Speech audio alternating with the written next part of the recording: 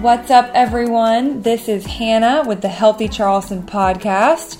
I am a physical therapist here in Charleston, and I am the new host of this podcast. This podcast is meant to give you the correct health and fitness information, along with spreading awareness of all of the different health and fitness professionals here in Charleston. I love being able to use this podcast as a way to meet all of those around me that are trying to make the world a better place. And my mission as a PT is to educate people and to empower them to take ownership and control of their health. This is season 3 of the podcast. You can find us on Instagram at Healthy Charleston. Otherwise, thank you so much for listening. Enjoy the show.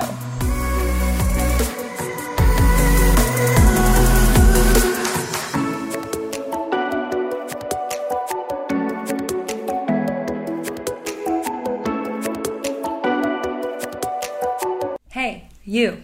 Thanks so much for listening to the show.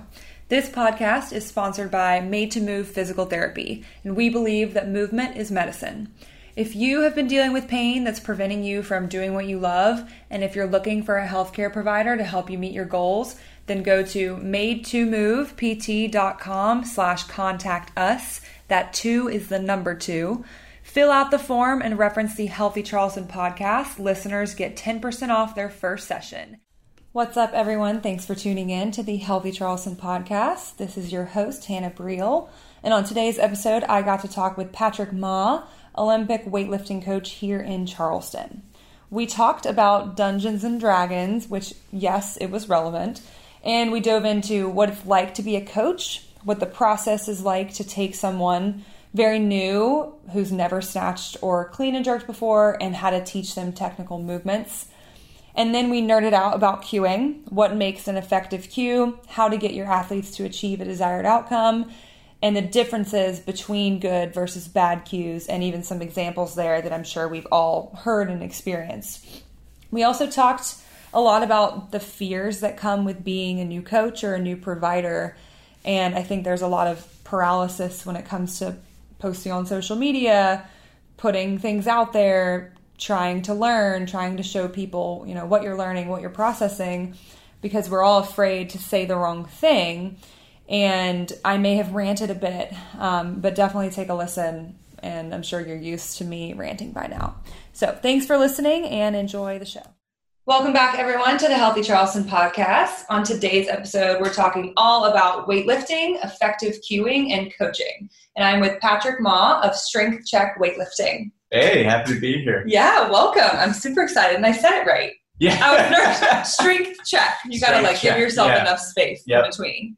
Can you tell me a little bit just about Strength Check first? What is it? What is it? Sure. Yeah. So I started Strength Check back in July of last year. And it was a vehicle for me to be able to coach my friends. So I got my USA weightlifting certification back in July, and it was, I think, about a month later, I started the company.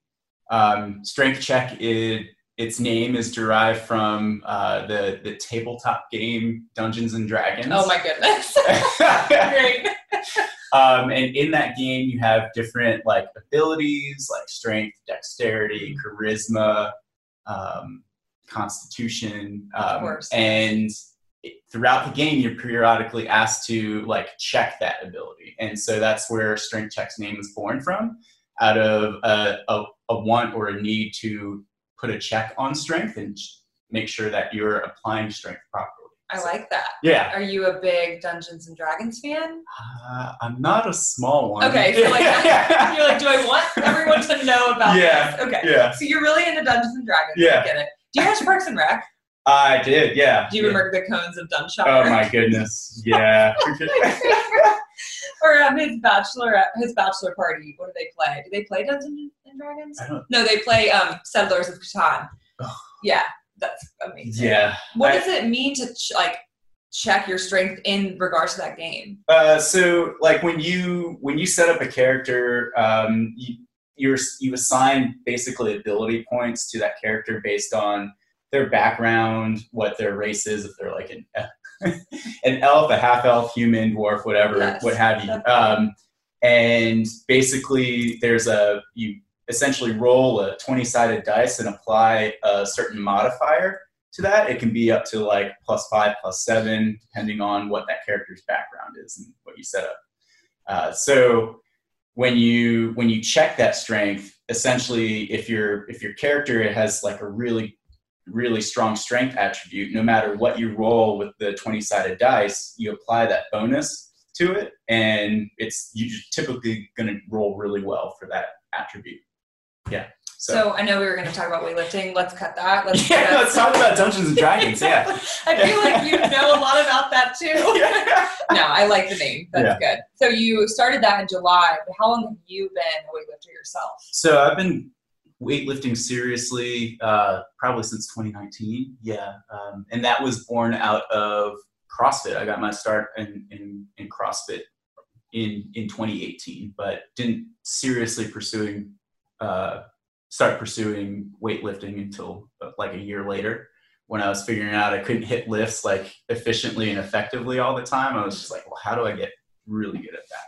And then you were like, bye CrossFit, I'm just going to weightlift? Yeah. Well, so then then the pandemic happened. Oh, yeah. And I reinvested what I had into my garage, set up a rig, got myself a barbell and bumper plates, and kind of just started going to work at like trying to perfect my lifts. Mm-hmm. So, yeah. So you are another person that kind of like pivoted because of COVID.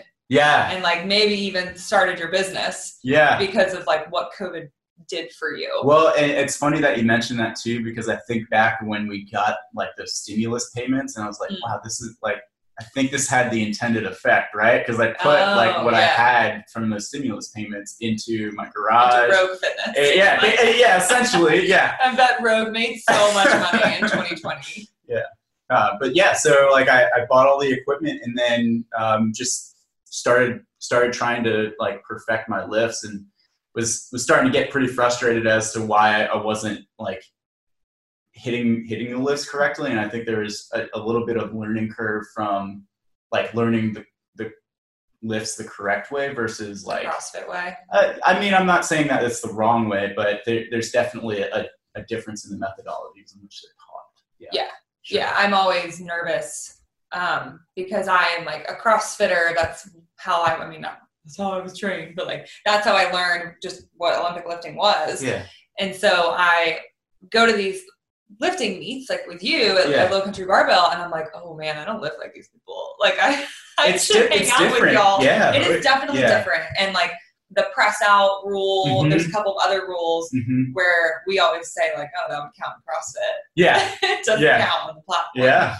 So did you coach yourself? Did you teach yourself? Or did you have a coach during this time or anyone to help you? Right. So back when I was doing CrossFit, there was a barbell specific class that was focused on Olympic lifting, and we had a USA weightlifting level 1 coach there. Where'd you go? So it was Integrity, okay. And then it restructured to Spartina. Yeah. Okay. And so my coach was Colin Gazantine. Yeah. And you know, he and I could only meet during that specific barbell class. Like he's a super busy dude.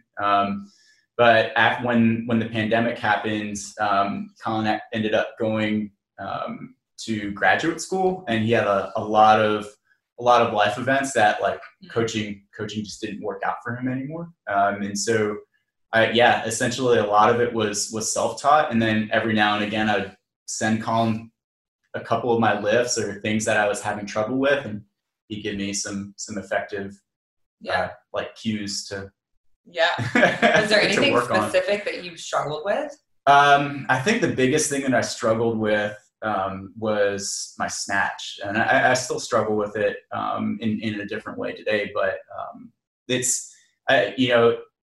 I'm probably not very special in the fact that I suffered from this, but like for the longest time I just had this like super bruised like hip area, a general hip area, and it was from trying to make the barbell like touch my hips, you know. And so that was the part that I struggled with the most, was like how do I get that bump, that explosive bump in the. Are you still bruised today? No. We figured it out. I figured it out. Yeah. Got new problems now. Can you tell our listeners, for anyone who doesn't know, what is Olympic weightlifting?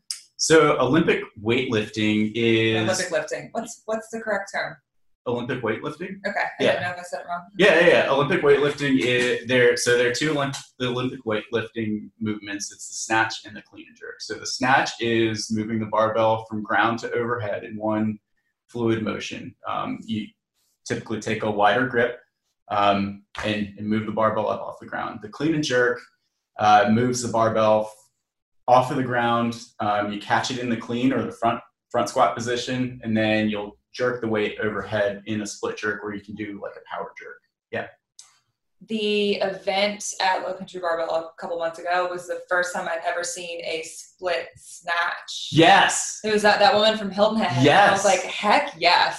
So that was the first time I've seen that lift in person. I've seen videos of it, but I've never seen someone do that in person. That blew my mind. Did she just combine everything that I know into one lift? Yeah. So you started really getting into weightlifting during COVID and starting just for yourself to get better yourself. Yeah. And then how did that turn into you becoming a coach? So after the pandemic, I wanted to get back into some sort of social gym. And a buddy of mine who I knew through CrossFit started Ascension Fitness over in West Ashley in the old Integrity Spartina space. And he wanted me to coach for him as a barbell coach because he saw how well I moved the barbell. And so in order to do that and do it the right way, we pursued a USA Weightlifting certification for me. And then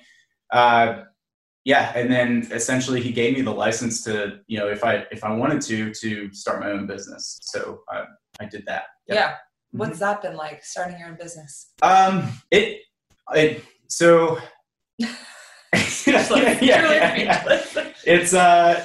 It's been a learning curve for sure. The actual setting up of the LLC was not too terribly difficult like that. I think they South Carolina and the Internal Revenue Service, they've really streamlined that process. Good to know. I think you can email the IRS that you started a business, and as long as you have all that documentation in order, you can get that federal identification number in within 15 minutes of applying. That is extremely efficient for the government. Yeah. So that's good to know. Yeah. But other than that, maintaining balance with my day job is where I find it to be cruxy, right? So that's I have to be able to recognize that I can coach, but I need to be able to also work my day job, right? So which is I work for the Nature Conservancy as a forester, and that usually occupies my time between 9 o'clock and 9 a.m. and 5 p.m. But before or after that time, I usually make myself available to coach. Yeah. Oh wow. Yeah. So you working a lot of hours. Working a lot of hours. To the gym. Yeah, and fortunately, this is the reason why I started Strength Check with just my friends and haven't really advertised, because I don't know how many clients I can carry at one time, right? Or how many athletes I can coach at one time consistently, because I have to maintain that balance. That's that's definitely like a tension point for me, right? Yeah. Yeah. Do you want Strength Check to be your full-time day job, or do you like having the balance right now? I really enjoy the balance right now. Yeah.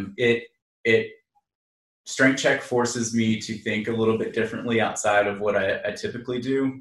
So I do a lot of project management for the Nature Conservancy. I do a lot of grant writing and administration. So exciting stuff. Yeah. So it forces me to think a little bit more actively and reactively, rather than just getting tasks done on the road to completing a project. Use different skills, use a different part of your brain. Yeah. I think there's a lot of pressure these days to make your side hustle your full thing. Yeah. It's almost like you're not allowed to have a side hustle. Right. And it's why are we not allowed to fill our lives with a bunch of different things that we love, and like a lot of different avenues to feel fulfilled and to give back. And so I totally understand like wanting to, like, you obviously, you like your day job and you like doing that. And then also like you want the balance of being able to work out yourself too, which is what a lot of people lose immediately. And then also being able to coach your friends, to coach your clients, like things that you love and things that will stay with them forever. Oh, absolutely. No, you bring up a really good point, is that like outside of just coaching and doing my own, my day job, that like I have to get back every afternoon and like hit my actual programming as an athlete. And that's, I mean, minimum an hour and a half like spent. So it's kind of a constant flow. Like my Wednesdays and Thursdays are like jam packed from 6 a.m. until like essentially 8 o'clock at night. So, and you also have a wife too. Yeah. A fairly new wife, right? Yeah, that's right. Yeah. You gotta hang out with her too, absolutely. So like the structure right now, the way that I've been operating right now, it allows me to be flexible and fluid, just so I can maintain that balance and maintain some semblance of like, you know, not go crazy. Yeah, like a full life and not being burnt out by the thing you started because you love it. Right. Yeah, I think that's what a lot of people like fall prey to, is they just forget the reasons why they're doing what they're doing. Yeah, and that's something that is, you know, kind of really resonates with me, because I think it was like at the end of 2021, we essentially got the guidance from my day job that we're going back into the office, at least like part-time. And so that's when I had to really start prioritizing what was important to me, and scaling back exactly what I was doing in the gym. Because there's like during 2021, I think I was going to like group fitness classes in the afternoon and lifting in the morning, and then trying to coach on top of that and go and do my day job. And I was just getting burned out. Yeah. How do you be a Forester remotely? Like, what was 2020 like for you? So that, oh man. Social distancing in the forest can't be that hard. No, it's not hard at all. It's not hard at all. Like that's probably one of the best parts, is that you can go and meet with a private landowner or meet with a consultant that's going to get work done. And you don't really have to worry about it as long as you're socially distancing outside. There you go. The trees are fine too. Yeah. And you're in nature. Yeah. So what is it like to be a coach? Because you started this originally to help your friends and to coach your friends. And I'm sure you've grown a lot. You've changed a lot of things. Yeah. What is being a coach like? Being a coach is being somebody's champion, I think. And, you know, believing in that person, sometimes more than they believe in themselves.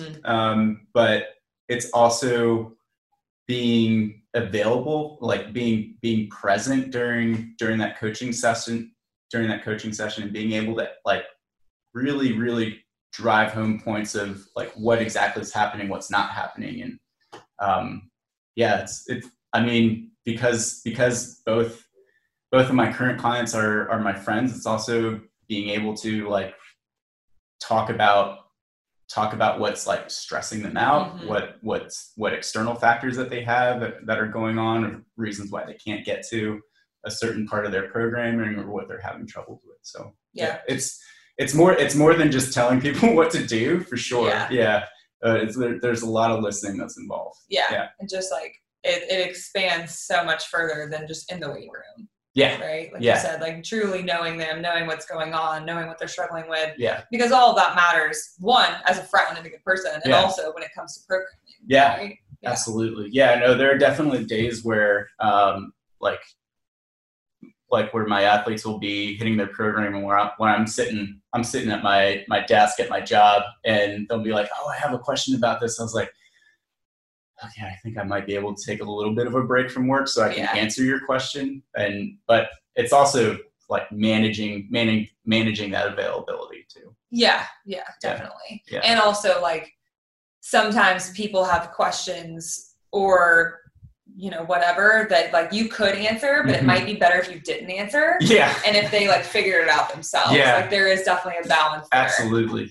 No, there's definitely, I have to always, because the lifter in me knows, or this is something I'm learning as a coach, is that like I cannot coach with the same intensity that I lift with which I lift, right? So like I tend to be a pretty nitpicky person when it comes to my own like technique, but I need to reel that back as a coach, because if you're like so much of coaching is like telling somebody how to do something correctly, but you also have to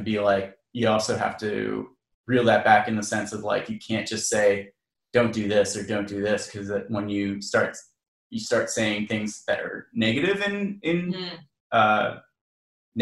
like context, or like don't do this, don't do that. That's not like productive in any sort of way, right? Like do this, okay, and not saying don't do that.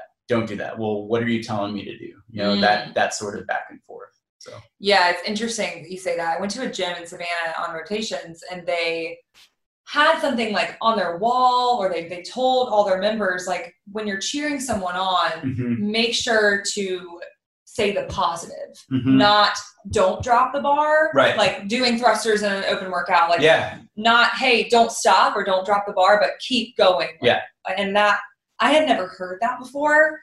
And it really, like, they, you know, what they said was like, your brain just hears it takes out the negative, and it's just going to hear drop the bar. Yeah. And then it's also just like, you're having the negative thoughts in your head. Yeah. Don't do that. Don't do that. Don't do that. Yeah. I had never really thought about that before. Yeah. Why is that?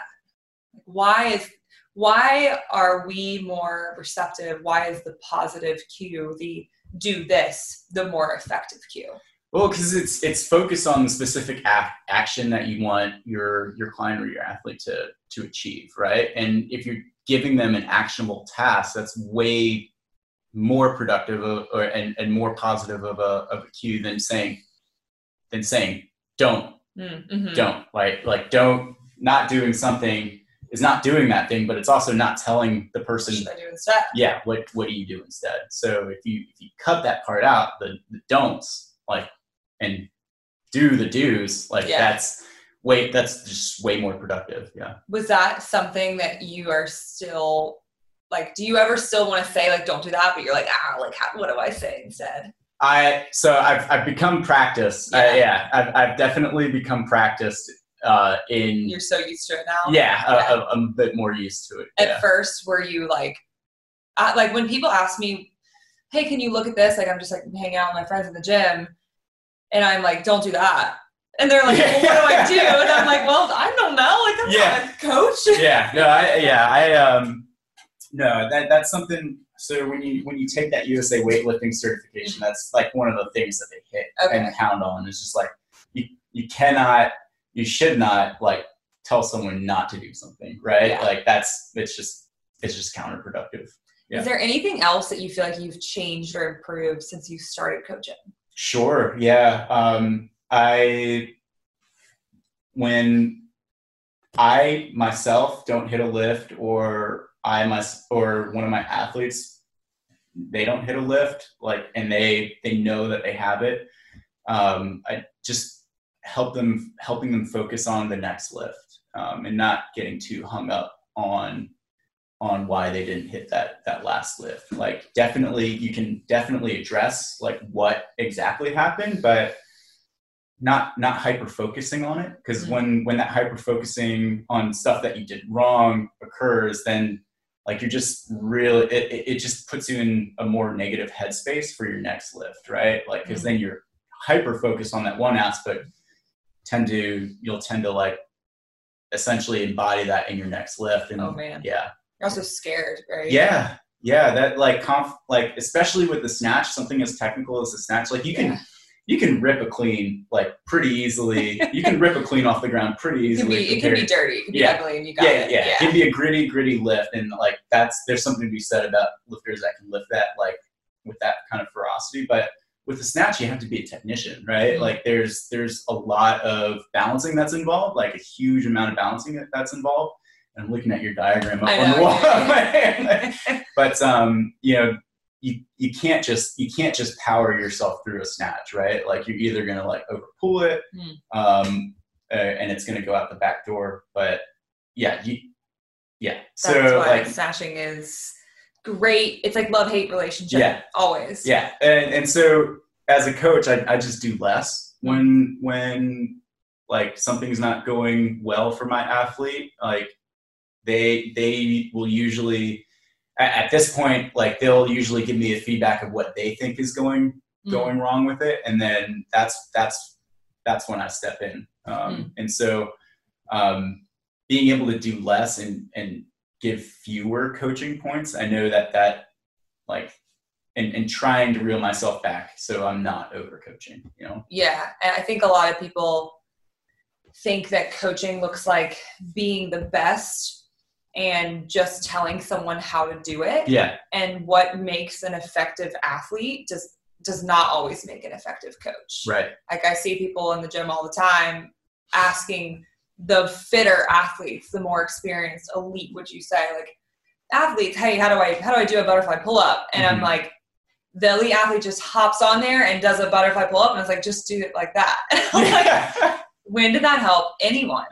Yeah. So how do you take, because like we said, like the snatch is so technical and the clean and jerk is also very technical. How do you take someone from never doing these movements at all to then doing these beautiful, crazy technical movements? What's that process like? Yeah. So the way that it was taught to me was to break it down into segments, right? So you don't start off doing the snatch, right? You start off figuring out what your start position is, and then you work from the base, or basically from the bottom, basically to like your hang position, and then you segment each part of that lift, right? So teaching the various motor mechanics that are involved with going from the hang position up into basically your high hang, to your what CrossFitters will call the scarecrow position, where you're up tall in the high pull, and then transitioning slowly, getting that lifter comfortable with transitioning from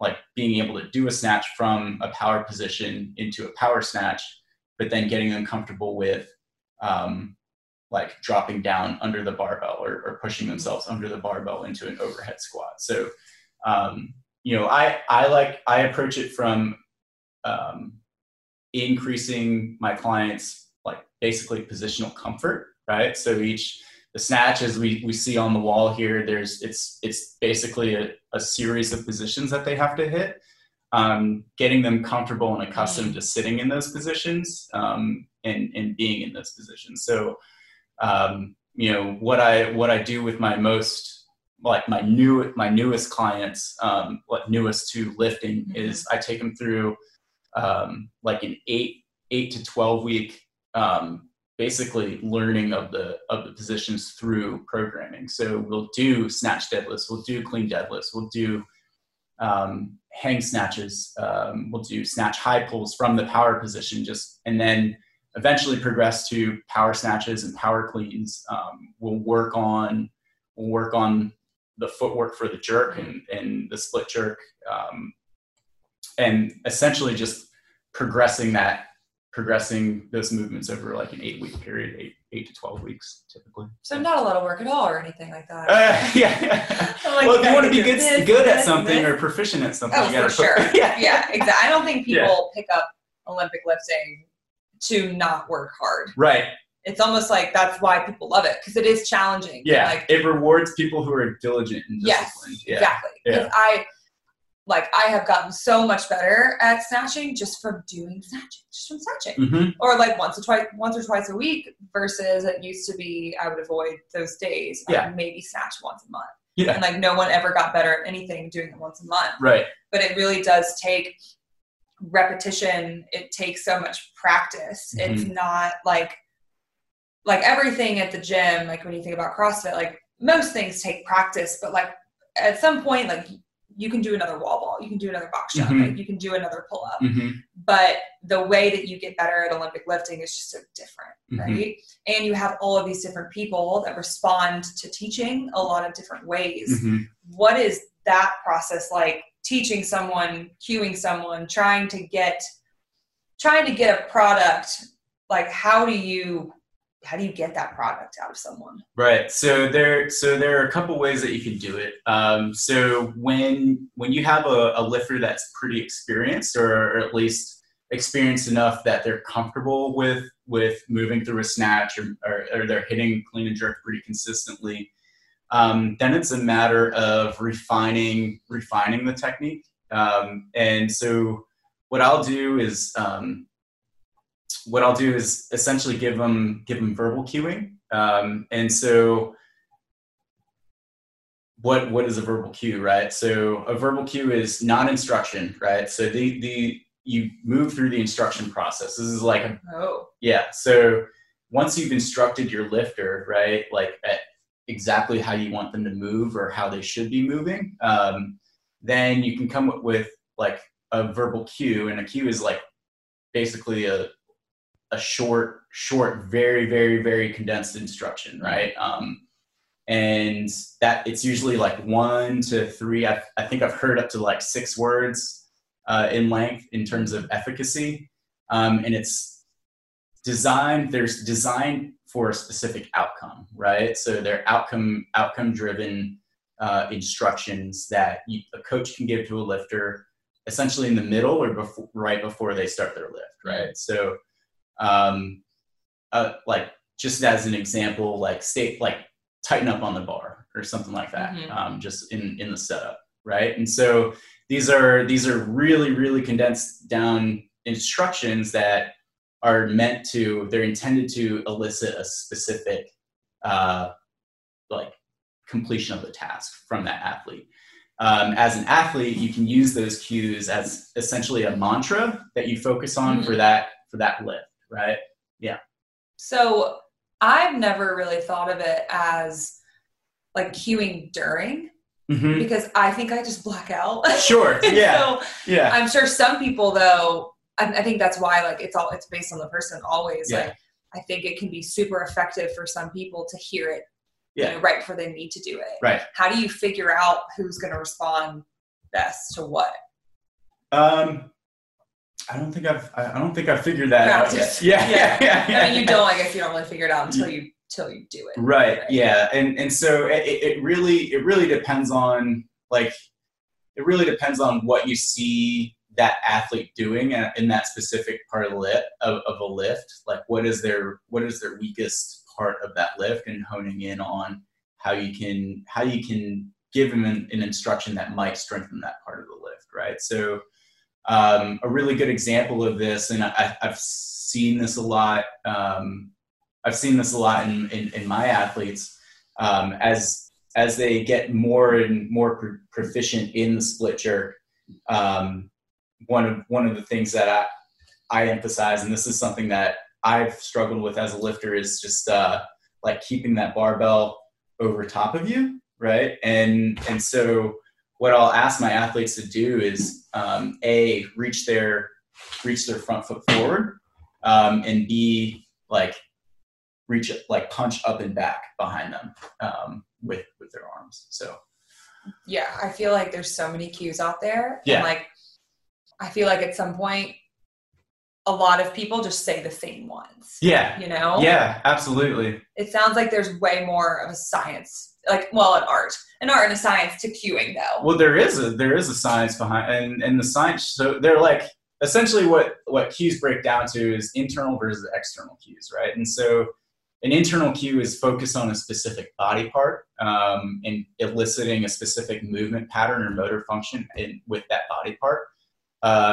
The contrast that as an external cue, which is like focused on something that's completely outside of the body. So the science shows that external cues are much more effective in developing motor functions. And for weightlifting, I think there's something between a 10% increase in power output when you cue with external focus versus internal focus. Because you think about internal focus, this is a really, really common internal cue that I hear all the time. I've given this cue before.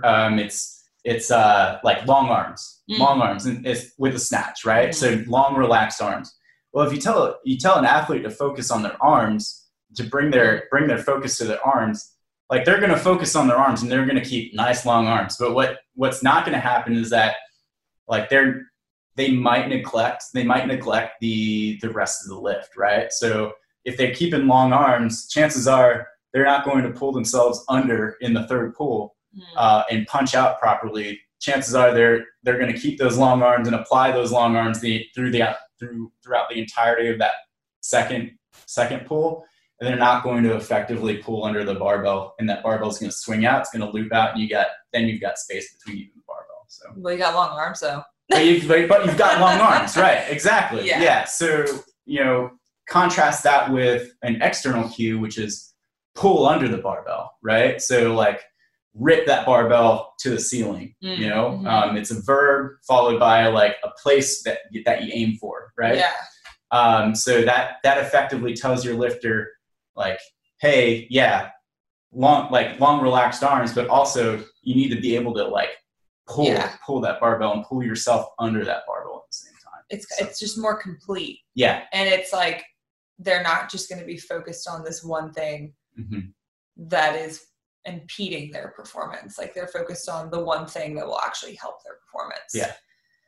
Are there, like, how do you know what to cue? There's so many things to say. Like, how do you figure it out? Because I'm sure there's like 7, especially with a new person, like I could say 7 things right now, but I'm going to choose one. Like, how do you choose that one?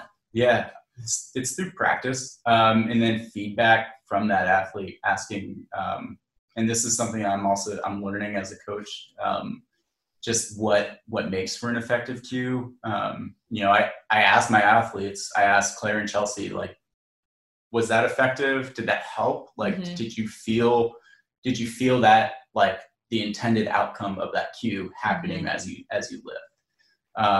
Because you're not only the point of cueing is not only just having your athlete like lift better, but also be like thinking through their lifts, right? And being a little bit more self-sufficient, right? Because like the way that I've got strength check set up right now, like I can't be with my athletes all the time. Yeah. I wish I could when they're lifting, but I just can't. So when they think through those cues, did they achieve what that cue is intended to achieve?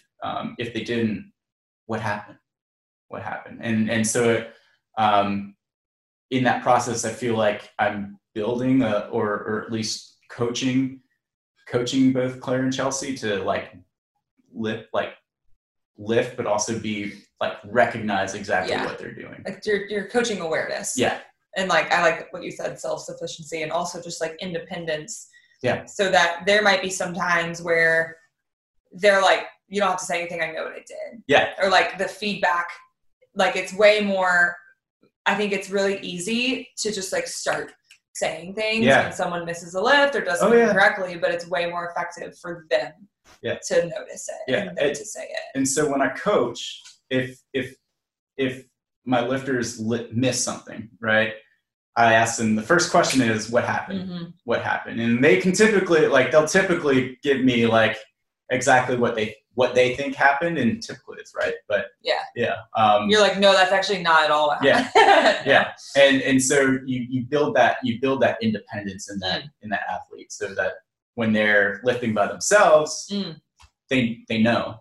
Yeah. And confidence, because like if they are feeling what they're doing right versus wrong, then, and like they're not off base, you're like, yeah, that's actually exactly what happened. Then they're going to know how to fix it because they can feel it, hopefully. But then there's also the external part of it. Yeah. Well, and that, you bring up a really good point too, is like knowing when to shut up as a coach. If your athlete's doing something right, you don't have to say anything. Or if you do say something, it's like, that was right. Like that was like, good job. Like that was, and so that's something I'm also learning as a coach. It's we recently trained our dogs. We have like 2-year-old dogs, and they were puppies, and it was like when they do something right, just say good, or when they don't do something right, just say no and give them a correction. And it was just about like being very clear and very intentional with your corrections and your cues, because then you're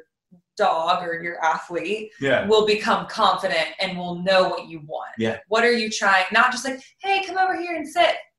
Right. Right? Like 6 words versus 1. Yeah. What makes, or is there such thing as a good cue versus a bad cue? Bad cue would be, yes, okay. There is a difference. Yeah. So a good cue focuses on a desired outcome. A bad cue does not do that, right? So one that I can think of just off of the bat here is like if you're setting up for your snatch, right? Ideally you want your hips and shoulders to rise at the same rate off the pull, on the initial pull. What I've seen happen, and what was coached to me way back when I was in CrossFit, is that like you get these internal cues that are like make you have to think about how your body is positioned relative to other parts of your body. So like how high your hips are sitting off the ground versus where your shoulders are. And that like just objectively is a bad cue, right? Because then you're thinking about like, I don't know what person has like that kind of command over their positional awareness, but especially that fast. Like I don't know where my hips are in space, but I know that if I'm balanced in my foot, I know that my hips will sit where they need to sit. So a good cue is it's a specific outcome, right? So and then like the other part to it is that like these things need to be discussed before you like implement them, right? Like you can't just say like rip the barbell rip the barbell to the ceiling, like or pull yourself under the barbell. Like there's got to be some instruction prior to that in the training session for you to apply that cue, right? Like you can't just say like punch up and back, although like that can be that is pretty like punch up and back in the split jerk is pretty like specific, but like ideally there would be some sort of coaching or instruction that happened before that, so that your athlete knows exactly what you're talking about before. Not just like punch up and back when, or like what am I supposed to do? Well, so this is a cue that I give a lot, is like in the second pull in the snatch, I say like punch through the floor, right? Punch the floor with your foot.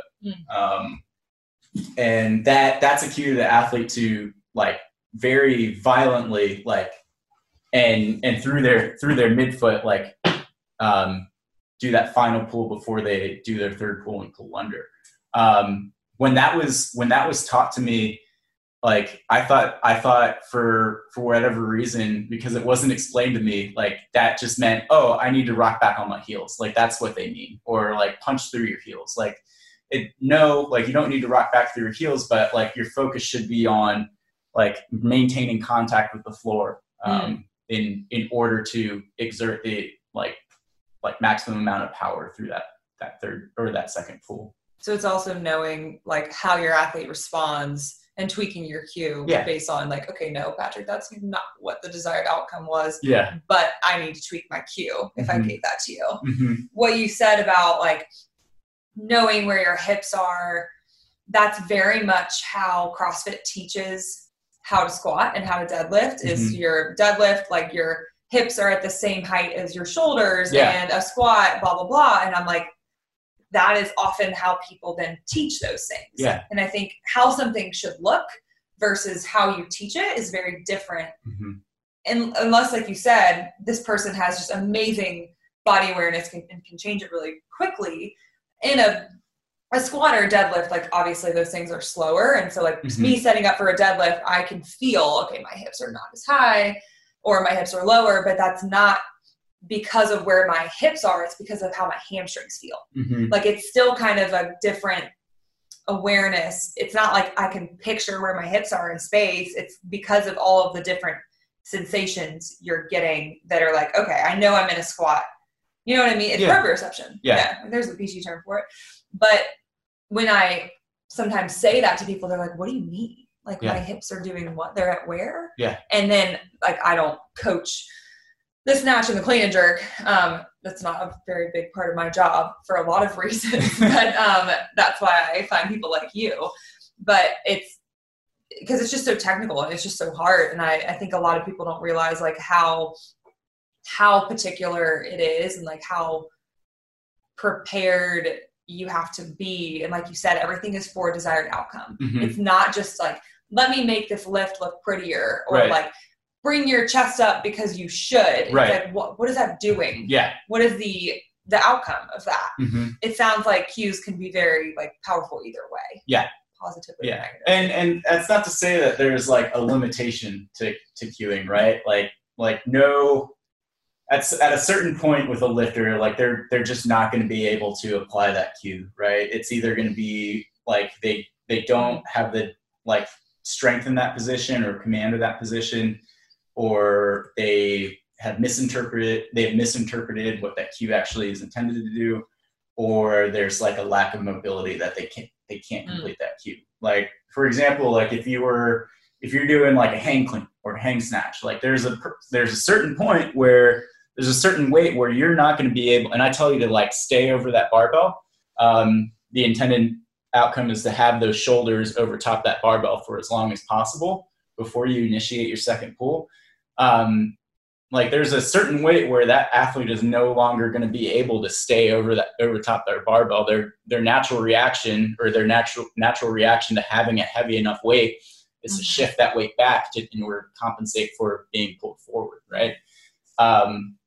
So like no amount of me saying stay over that barbell is going to like allow them to. I can't. Yeah, exactly. Yeah. So that's when you have to like, you know, verbal cues are like one piece to the puzzle. Mm-hmm. If there's something that your athlete's really struggling with as far as like some kind of pull mechanic, that's when we start getting into like visual cues. Mm-hmm. So like being able to show them what it looks like. And then there are like technique exercises that you can do, or you can write into their programming that will get them to move the way that you need them to do, or like essentially elicit the desired movement. So one of the things that I learned when I started doing like strictly Oli versus like Oli lifts for CrossFit was that you have to stay active on that barbell in the snatch, right? Like you can't just like pull it and like hope it lands. Yeah. There's like some non-PC term that I was going to come up with. Oh God, yeah. I don't know. No, we'll save it. You can tell me once we stop recording. Yeah. But essentially you pull and drop under the barbell, right? Yeah. That's the way that it was taught to me in CrossFit. Whereas if you're like actively pulling under that barbell, pulling under the barbell is different in terms of its communication than dropping under the barbell. Dropping under the barbell implies that you're like, you've pulled, you've done everything that you can do at that point, and now it's just your job to get under the barbell as fast as possible. Yeah, exactly.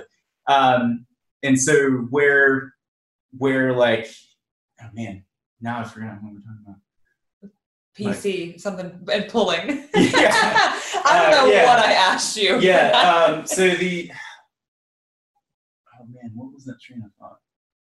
Was it oh man, I forgot too. Verbal cueing.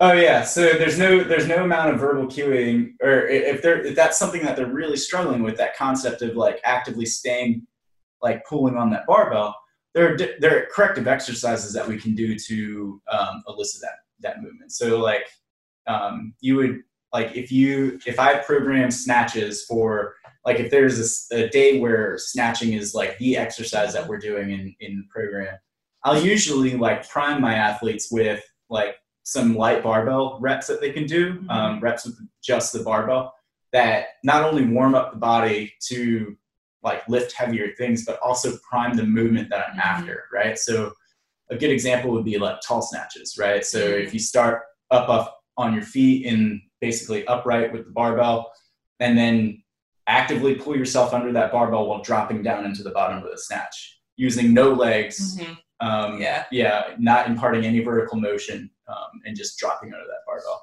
Usually about like 3 to 4 sets of those, like that, like, and then with like modifying the weight on that barbell will literally force your athlete to do that motion. Yeah. I've noticed that. Like, I'm a big believer in your warm up doesn't have to look that different than your lift. Like, you can grab a bar and start. Yeah.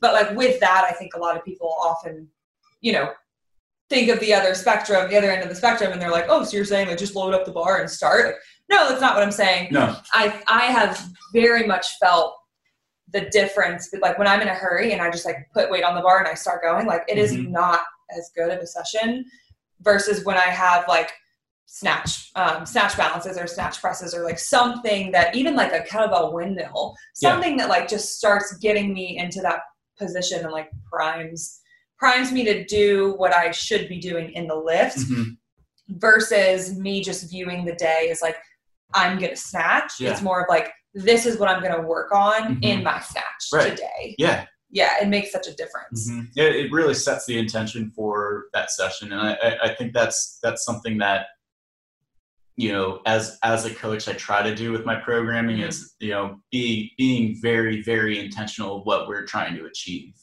So if say my athletes are complaining about like shoulder stability or they're hypermobile or, they've got some sort of, they feel like they're not secure in some sort of position. Well, let's work on that. Like there's no shortage of things that we can do to work on that. So I think that feeling comes a lot from like what you said, the way that we're kind of taught to snatch in CrossFit is like, just get under it and like hope it stays there. Yeah.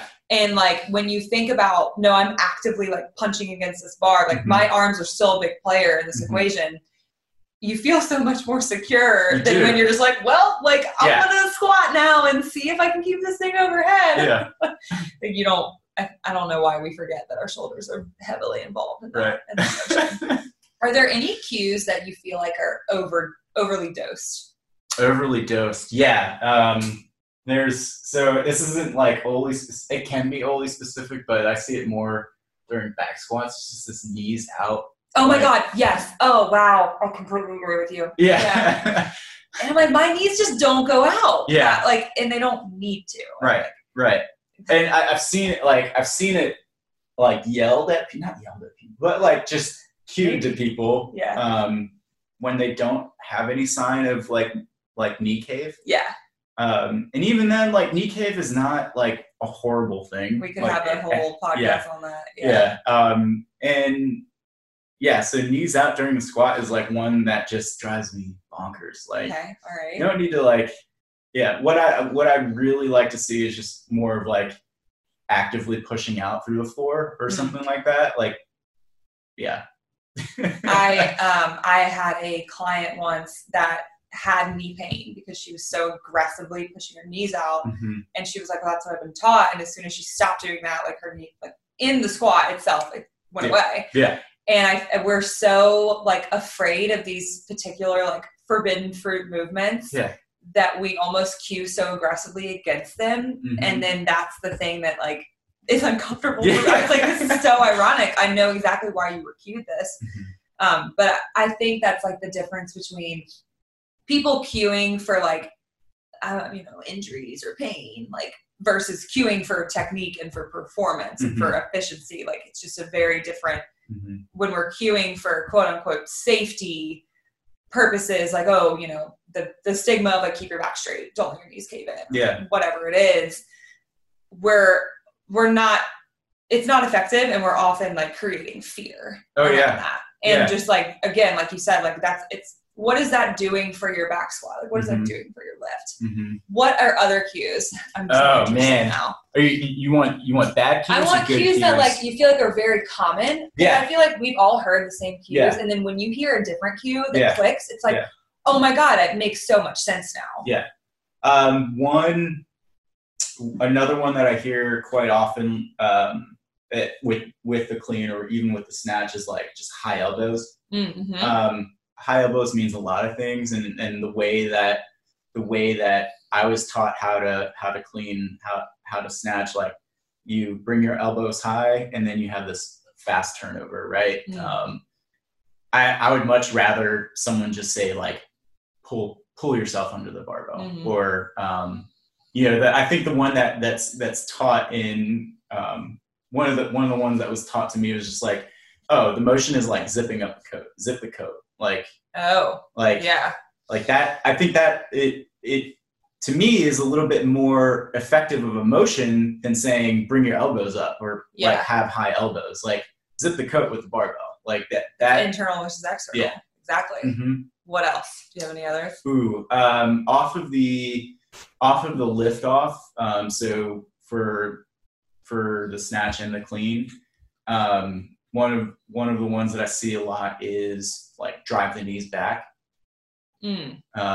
So like that's essentially getting your knees out of the way of the barbell. That happens naturally. If you just tell somebody to stand up with the barbell, the knees are gonna get out of the way already. I mean, unless the person has like very, very peculiarly long like femurs and shins. Like, what if you scrape your shins when you snatch? What are we doing wrong? I'm just asking for a friend here.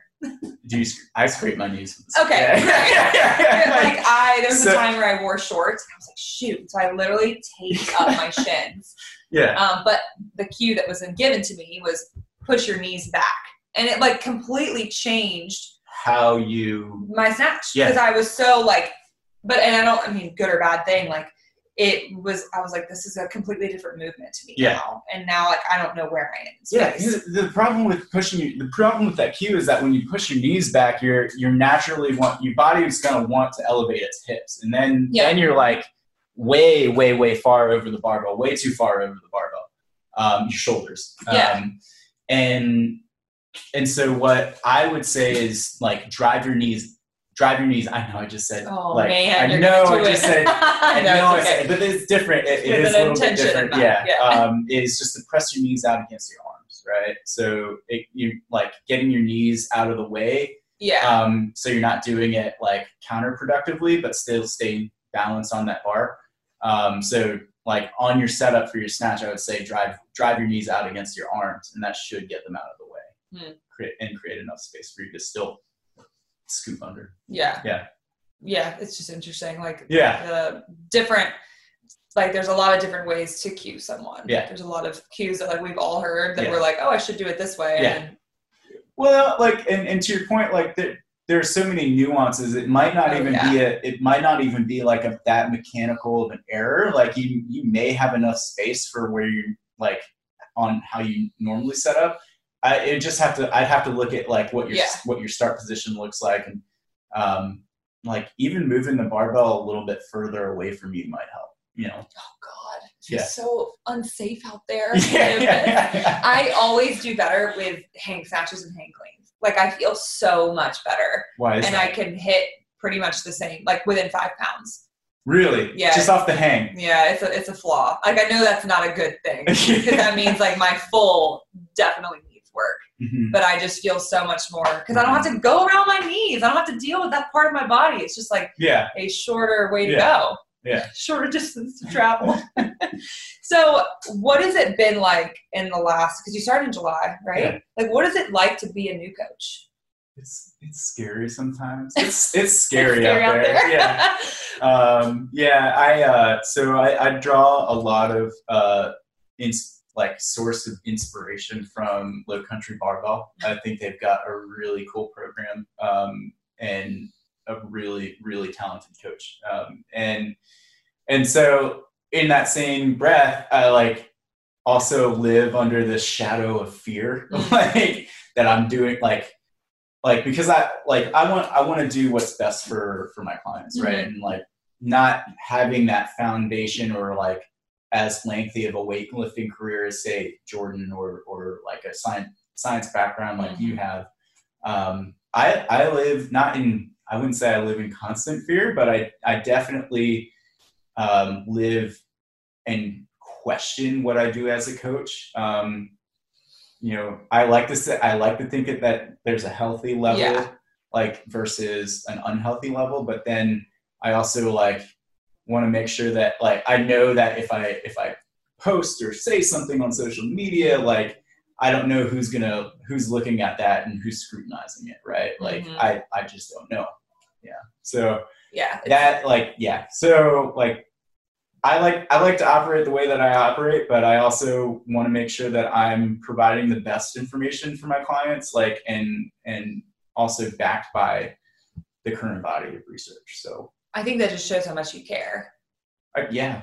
Like you don't want to hurt people, and you like truly want to help people. I think this is something that truly like is not talked about a lot, but it very much affects a lot of health professionals, like especially those of us in health and fitness right now, like because of what's maybe happening on Instagram in our bubble. I'm sure people listening to this are like, who are you talking about? Like we know very clearly. There's just like this dichotomy of the no-see bros, right, is what they call it, the functional boys, no-see bros, Squat University, versus like Aaron Kubal, Greg Lehman, and this other guy, and that they're just like everyone is so against each other and like attacking and nitpicking everything that you say, that it's really hard to be, especially like a new person or someone in the social media sphere, and not be paralyzed by fear that you're going to also get attacked.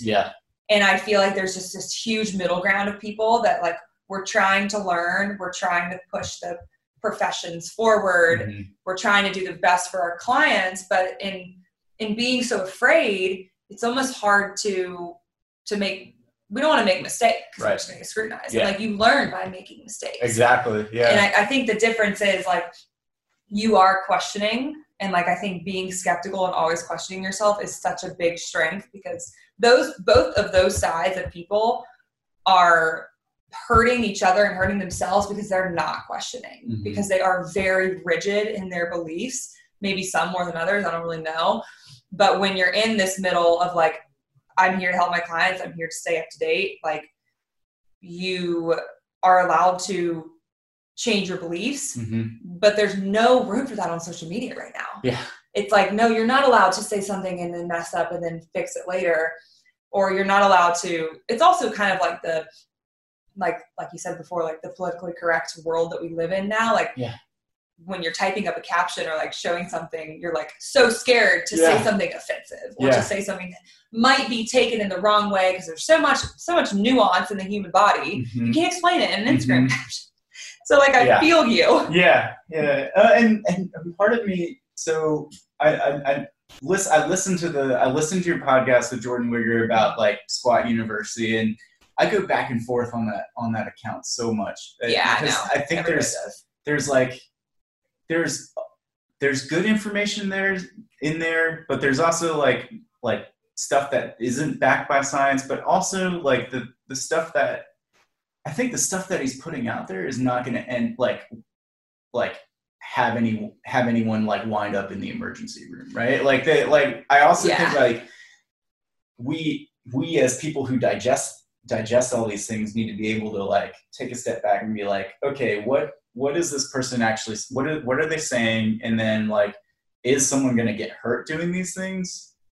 I wouldn't think so, but I think it's like the potential nocebo, like the potential harm, the fear, like when you cue in that specific way, when you teach in that specific way, like it isn't backed, which could be because there's just not evidence, or it could be because it's not, like it is against, it's not supported, but either way, it could potentially create fear, which causes someone to not move. And like, I think that's what everyone's kind of focusing on and battling right now, is as humans, like as a society, we just need to move more, but there's already enough barriers out there to being healthy and to moving more. And now we're just adding, oh, well, you have to do it in this right way. Like if all my clients had to move in this perfect way, otherwise they weren't allowed to move, like we wouldn't get anything done. And I think that's the problem, is like all the potential fear that it creates. But for us, like we read it and it's not harmful because we know better, or because we have all this foundation of knowledge, or we have a confidence in the human body to like not be harmed by it, or like for it to not change our beliefs. But then I think to a lot of its followers, or a lot of people that go and repeat the same things, they're just kind of like spreading misinformation and potentially spreading fear. And that's why they've been I think, attacked so much. I feel the same way though. There's things that people post and you're like, this is great information. And then there's sometimes when you're like, oh my God, I hate that. Like that it goes against the message that I preach. Yeah. And we're all just out here trying to preach our message and trying to put things on our social media that support that message. Mm-hmm. But it is interesting to like be a part of it. And I also am a fairly new PT. I've had like other PTs in my life that are much smarter than me and very heavily in the research. And I remember being scared to say things to my client because that PT was listening. Yeah. And I'm like, that's not the point. Right. Like, we're doing this for the person in front of us, not the person that's shadowing us. Right. And all of Instagram is kind of like a shadow right now. Just waiting to like get in your DMs or like comment. Yeah. Skewer you. Yeah. Right. Like just get slaughtered on Instagram. Yeah. You're like, I was just trying to help this one client. I think we could all probably give ourselves and give each other like a little bit more grace. Yeah. Yeah, it is such a like an interesting thing that we're like, I never knew that foam rolling would be so polarizing. Exactly. Like the things that we're like referring to and talking about, like they aren't life or death. They're not. Well, if you foam roll, like you're not going to go to the ER, and if you foam roll, like all of your problems aren't going to go away. Like, and that's the thing. It's like we're arguing about these things that are so nuanced and are so specific and particular to like what we do. Yeah. That I think the rest of the people that aren't in our bubble are just like, why are these people arguing about foam rolling over there? How can I get healthier? Like, what does this do for me? Right. And we're so busy talking about foam rolling on Instagram, like we've definitely done this, that we're not providing helpful information. Yeah. But that I could go literally on for so long about that. Yeah. So tell me how our listeners can find you and like what's the process like of starting to be your client and your athlete? Yeah. So you can find me on Instagram, strength.check.wl. That's also my like Gmail account, strength.check.wl@gmail.com. I don't have a website yet. I'm working on it. There you go. Yeah. But yeah, that's basically how you can find me. And then the process of becoming my client is basically you're expressing an interest in wanting to learn barbell, right? Like learning anything about barbell, right? Or in Olympic lifting. Like I've had clients that have come to me because like, and they've taken like a couple of functional fitness classes that involve a barbell, and they just shy away from that barbell movement because they're like, I don't even want to touch that thing. Or like they get up to the squat rack and they don't know what to do. Right. So like I will, and then like on the other side of the spectrum, I'll have like a client that comes up to me that's doesn't want to do Olympic lifting. And they just want general strength and conditioning. And I'm happy to write programming for that. It's just not what I enjoy writing. You know, it's not best. It's not a best. There are other people out there that are better suited. And then I'll also have clients that are like seasoned CrossFitters that just want a little bit more focus and hyper attention to like what exactly. Yeah, kind of like you were. Yeah. Yeah, like these are my weaknesses. I want to get better at them. Yeah. Last couple questions. Yeah. What is it that you love about Olympic weightlifting?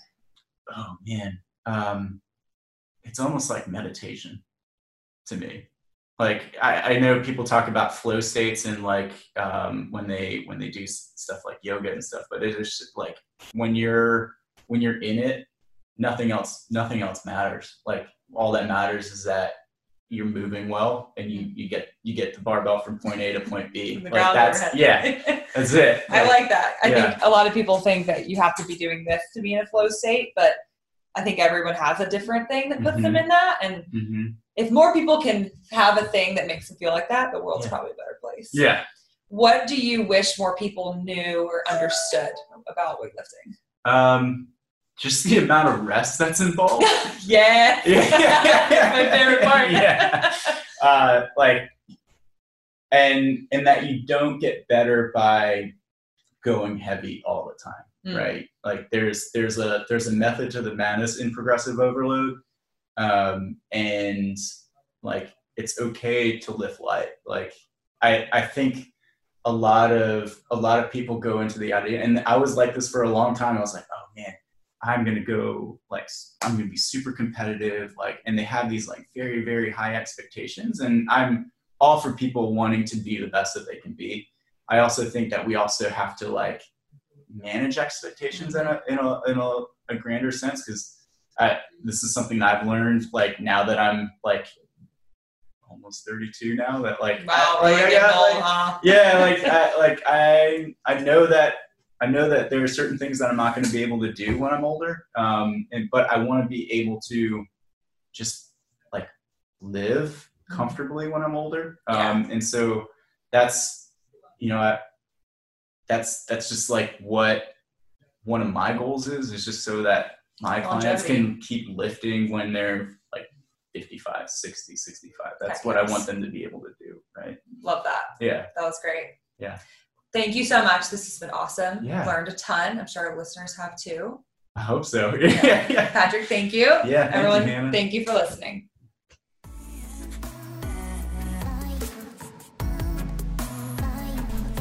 Thank you so much for joining us, everyone. We hope you enjoyed this episode. Head on over to Instagram, find us at Healthy Charleston, leave us a review on iTunes. If you ever have any topics you want us to talk about or guests you want to bring on, feel free to DM us. Otherwise, thanks again.